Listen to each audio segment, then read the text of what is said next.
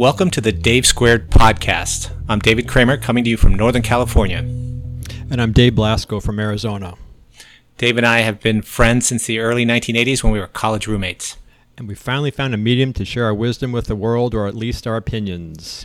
Between us, we have 2 engineering degrees, 2 master's degree. Dave Blasco has an economics degree, and we have 60 years plus of practical work experience. And we're making this podcast together to try to help each other and hopefully you, the listener, save money. But wait, we're digressing again from the saving money theme, and we're going to talk about some esoteric subject, which I'm sure I'll have to be looked up on as the expert on economics. Mr. Kramer, what is the topic today? Yes, we're abandoning our nano-economics theme to talk about a big macroeconomic theme of MMT, which I'm almost positive stands for modern monetary theory. That last word was theory. Theory. Interesting. And I will tell you, we were chatting a bit before we started that this is something I didn't learn back in the 1980s in school. We didn't study this, hence the term modern.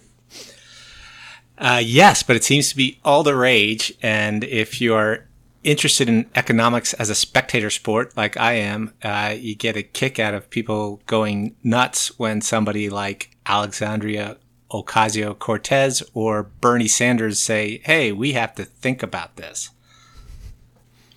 So it is the rage because of the kind of left-leaning bent of, it seems like the Democratic Party now.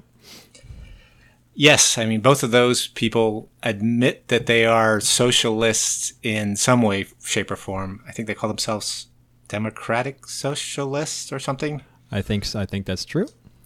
So that causes a knee-jerk reaction to something that could be a really good idea, and I think does give a better understanding of how money is made. Not money is made like you and I try and make money by the sweat of our brow or by hawking things on eBay, but how money comes into existence in the first place. Gotcha. We just print more of it.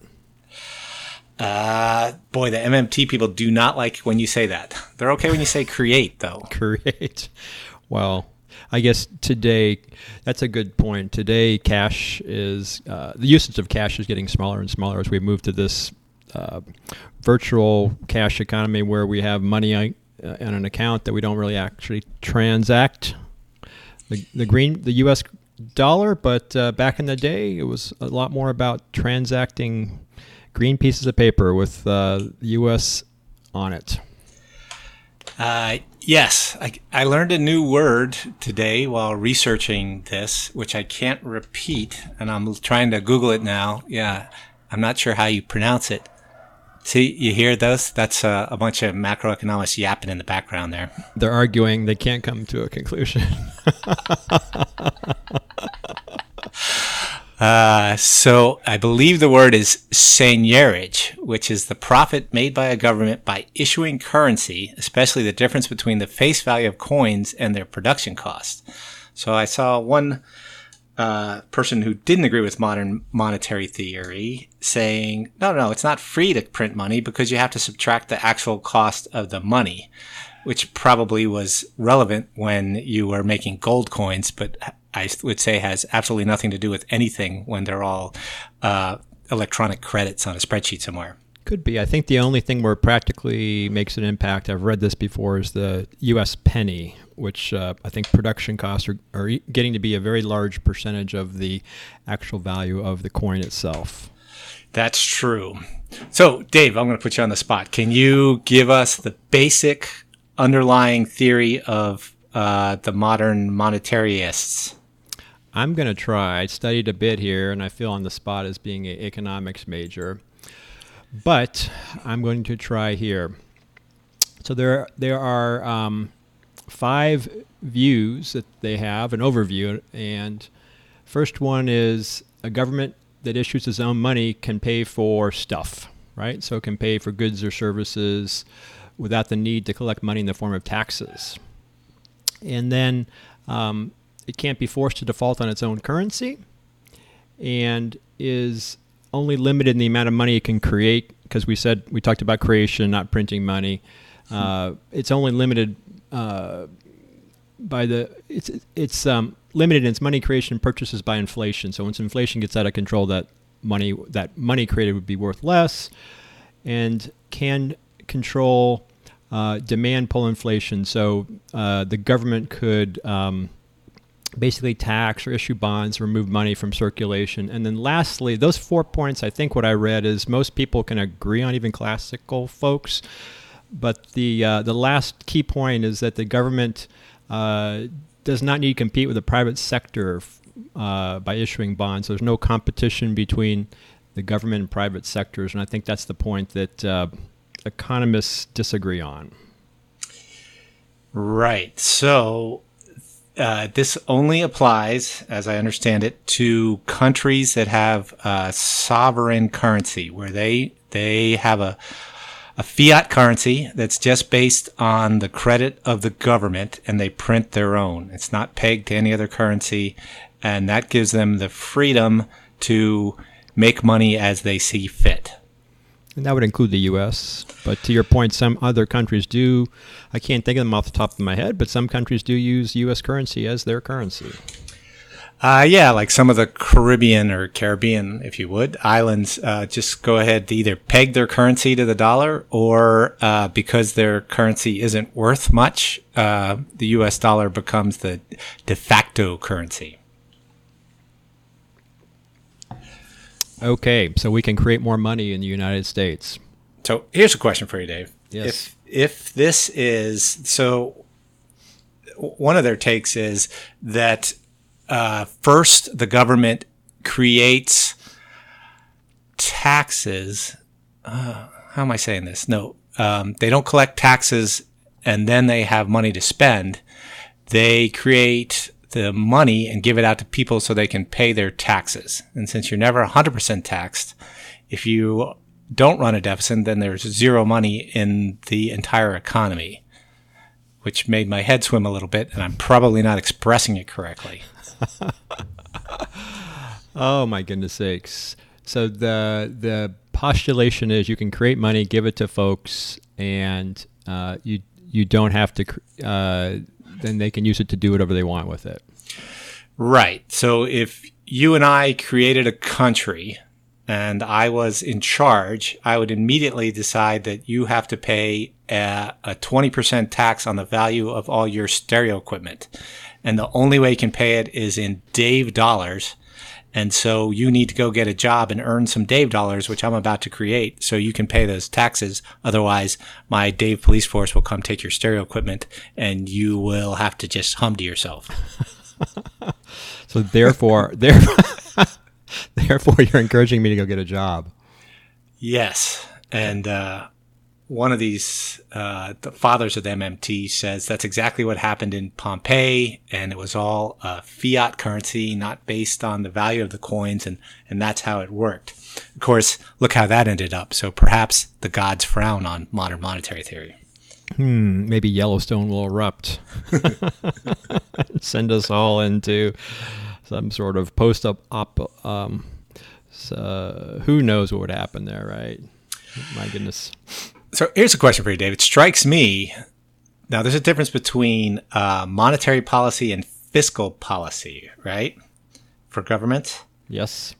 And that I would think this should be called modern fiscal theory. You're suggesting that it should be modern fiscal theory, not modern monetary. Fiscal instead of monetary. Right. So tell me if I'm wrong, but fiscal theory is how fiscal policy is how the government decides to spend their money. Sure. So that's a kind of joint act between the Treasury and Congress with, of course, the approval of the president. And whereas monetary policy is set by the independent Federal Reserve banks, who mostly control things through their one tool, which is interest rates. Setting the interest rate. Yep.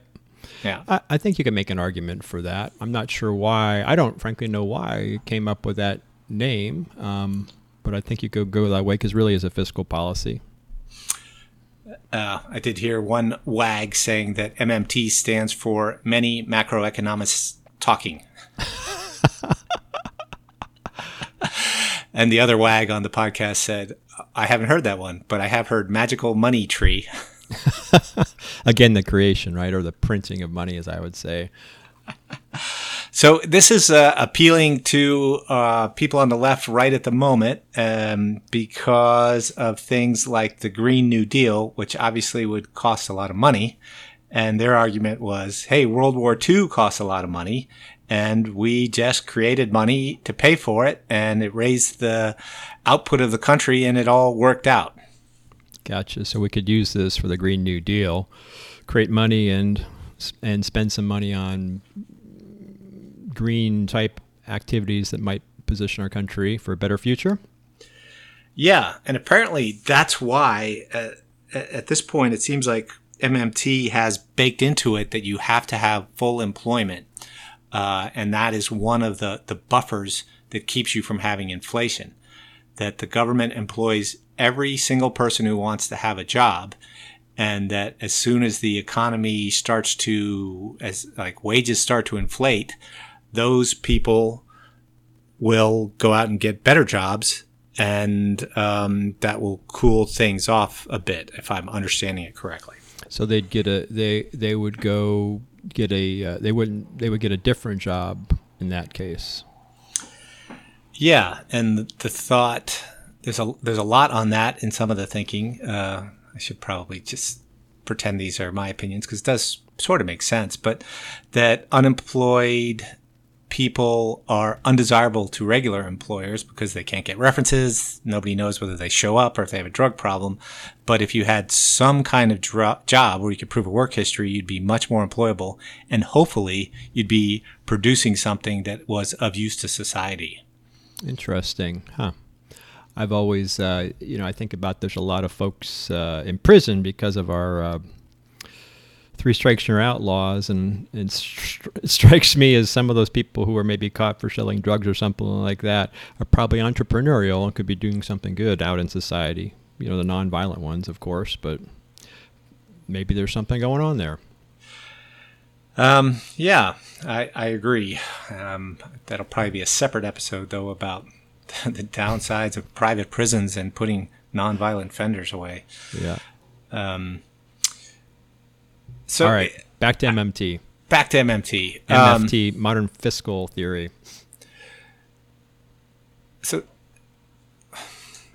this is the first thing that comes up when you talk about just generating your own money to pay bills. People start worrying about what happened in post-World War II Germany. There was an African country, I forgot, that had hyperinflation. Huge inflationary pressure, right? Yeah, and Venezuela is going through the same thing right now. Where you get paid 100 pesos on Monday, and it won't even buy you a glass of milk on Tuesday. Right. I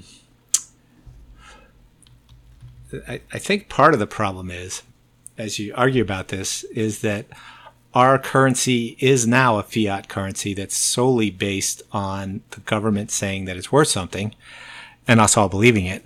But not that long ago, it was based on a gold standard. Right. So and that money was worth so much gold, but no longer. It's basically backed by the credit of the U.S. government. Right. So this is what occurred to me, is that the way our government works now, which is when we have a split government, the Republicans and the Democrats compromise on agreeing to lower taxes and increase spending. And I don't want to say ignore, but don't do a whole lot about deficit spending. Is that perhaps we are living this way already and nobody wants to admit it, that we're just deficit spending ourselves, trying to buy everybody bread and circus so they'll all be happy and vote for my party, whatever party that might be. Gotcha, because we are running the largest deficit right now, I think, ever, $1 trillion, I think. $1 trillion with a T. Yep. Which does sound worrisome. I think the problem with it is that money is an agreed upon illusion, it's just a green piece of paper. If you and I decide I don't need any green paper, then it doesn't do anybody any good. We each have to believe that it's worth something. And if everybody began to believe that the government can issue unlimited money, then the full faith would be eroded. Right? You would think that there might be some inflationary pressures there. I would think. Right. So like if I owned a bar and you came in, nicely dressed, polite person, and you said, oh, here's $5 for my first drink. And I say, no, what? Go ahead, run a tab. I trust you. And you're like, great, 4 drinks for everybody. I wouldn't serve those 4 drinks to everybody, right? You've just pushed past my faith in your ability to pay. Gotcha. Well, according to the MMT folks, they can dial back any inflationary pressures by raising taxes or issuing bonds, they say, to remove excess money from the system. So I'm not sure if we've ever seen that in practice yet, maybe in some cases, but I think that's the active debate that's going on in that area. Yeah, and they do tie it in with the idea of having automatic triggers, which is probably a good idea no matter what. I would say for politicians, automatic triggers are good, because otherwise, to your point, politicians would like to lower taxes and raise spending. Yeah, I'm not exactly sure what automatic triggers they can do. Some of the ones they've done in the past have really come back to haunt them. But I think it's a good idea if some smart people could come up with a way that everyone agrees on. Has to your knowledge, has anybody tried this in any country? I don't know. Aside from us and not admitting it, I don't know. So I did see one anecdote where someone arguing against MMTs pointed out that in 1968, Johnson raised taxes in order to balance the budget in the hope that would start bringing down inflation, which had started to get out of control. But inflation got even worse. Though the counterpoint I heard was that was 1968 and we were still on the gold standard. So we couldn't print our own money. It was a different situation. Interesting. So I was reading about it, and certainly there seems to be a lot of criticism of the theory from, I guess, mainstream folks, as I was just looking to research today to discuss this.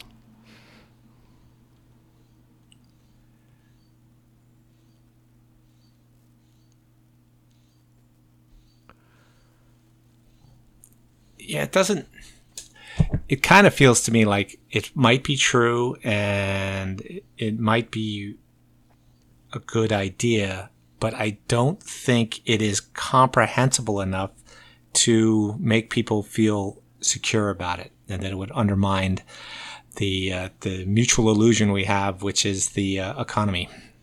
Yeah. And we don't want people to go back to bartering. That bartering is very inefficient, right? And that's, well, a lot of folks would say that money was created to help solve the barter problem, which is an inefficient way of doing business, because you may not need the services I have to provide, and it's just a lot easier for us to transact in something that we can use right away.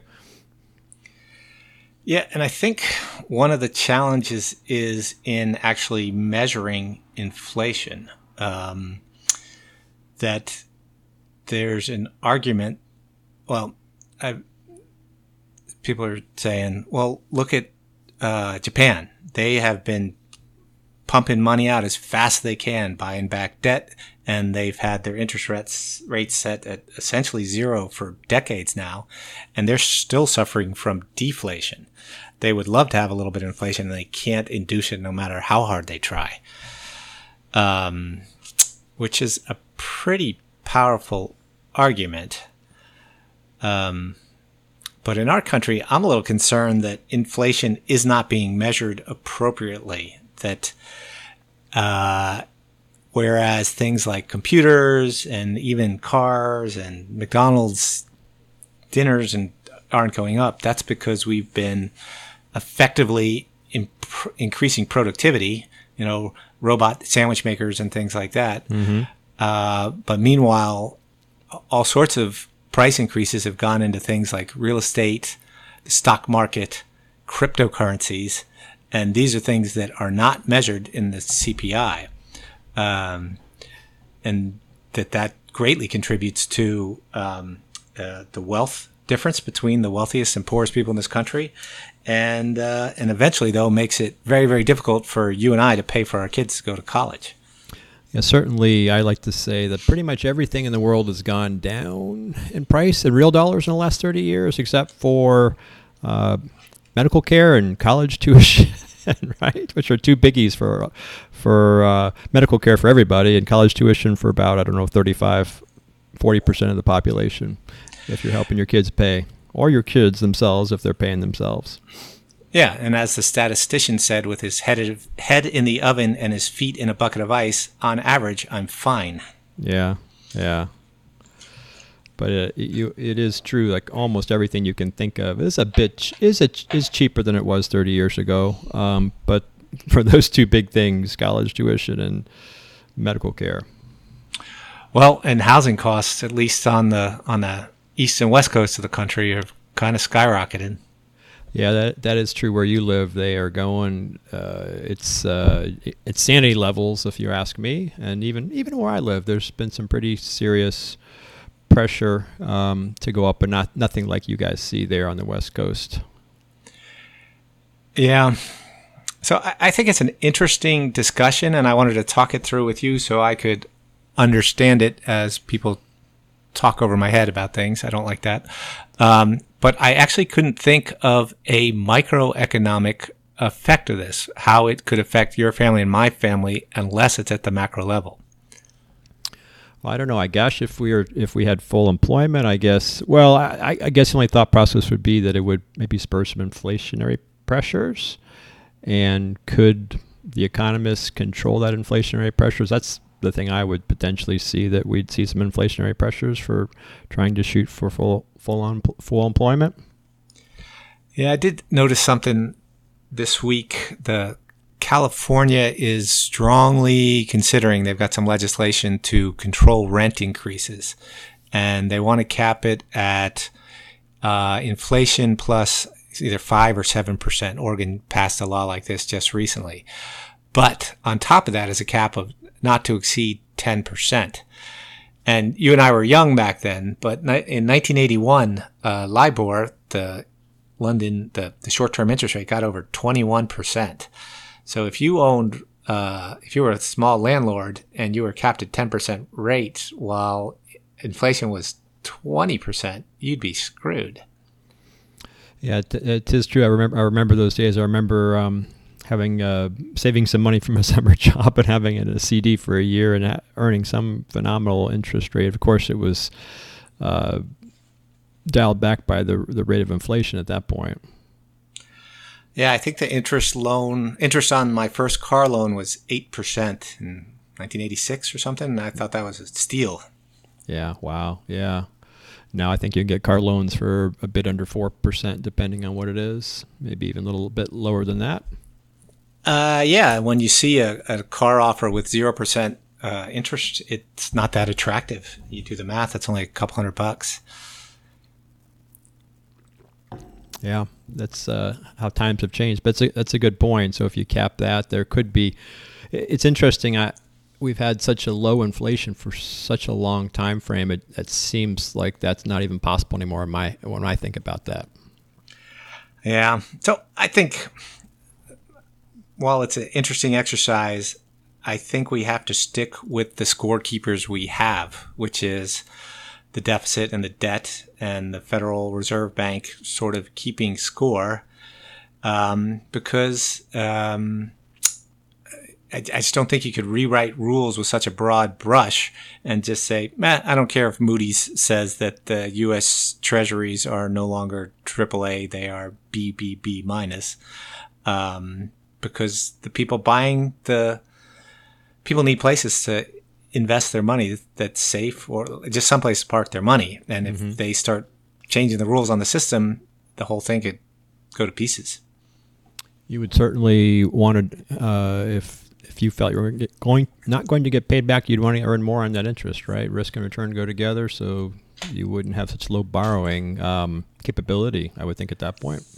Yeah, and I can't remember how much money is circulation, but it's many, many orders of magnitudes more than paper money exists. So if people lost faith and ran to the banks, it would all come down pretty fast. Potentially, but yeah, potentially. And I find as I'm reading about this stuff and thinking about it, and occasionally my eyes start to glaze over, I say, I can see why people keep money in gold and diamonds and other solid things that you can pick up and throw in a suitcase and run away with. Yes, I can see there would be a need for that. For some people. For most people, I think you'd probably be okay with the US dollar. I think, yeah, we should stick with that for a while and not undermine it too much. Though I guess there's an argument that a weaker dollar might be better for the world and possibly better for us. Good for exporters? Yeah. All right. Well, I think we've beaten this to death since neither of us are experts in it. And I think the people who are experts in it are making it all up because it seems like nobody's ever actually done it this way. We got to try sometime. Who knows? Maybe after the next election, we'll be trying this out. Yeah. So I think it's my turn for a Dave save. If that's... Tip of the day. Yes, let's do it. So here's something. I don't know about you, Dave, but I am subscribed to at least several movie streaming type services. And if you're in a rush, it's pretty easy to pay for something that you already paid for. So there's a couple of services out there that will check and tell you where any film is available. There's two that I've tried. Neither are perfect, but they're both worth trying. One is called canistreamit.it, so CANISTREAM.it. And the other one is justwatch.com, JUSTWATCH. And they will tell you where you can rent it, where it's available, and might save you $20 or $6 or $3. That's a good tip because I know we have the Amazon Fire TV stick, and Amazon will tend to put their content to the top and want you to pay for something that you might be able to get somewhere else for free, and forget to tell you about that. Yeah, so I find that they're doing a better job of letting you know it's on Hulu or something. They won't tell you, though, if it's on cable. And I think you've totally cut the cord, but we still have that cord going. So it makes me feel better if I can find an episode of Cesar Millan Dog Whisperer for free rather than paying $1.99. It adds up. Yeah. Well, good All right. tip. Anything else for our studio audience, Dave? I don't have anything else. Just waiting for fall to get here. All right. Well, if anyone has comments or suggestions or are offended by our macroeconomic theories, feel free to email us at davesquaredpodcast@gmail.com. Rate us and review us if you could on Apple Podcasts. That would help other people get the word. And as Dave and I have discovered, we are just about the modal American. It's a big group of us out there, and I'm sure all us Gen X / cuspers would love to hear our opinions on everything. All right, Mr. Kramer, I'll talk to you soon. Take care. Bye-bye.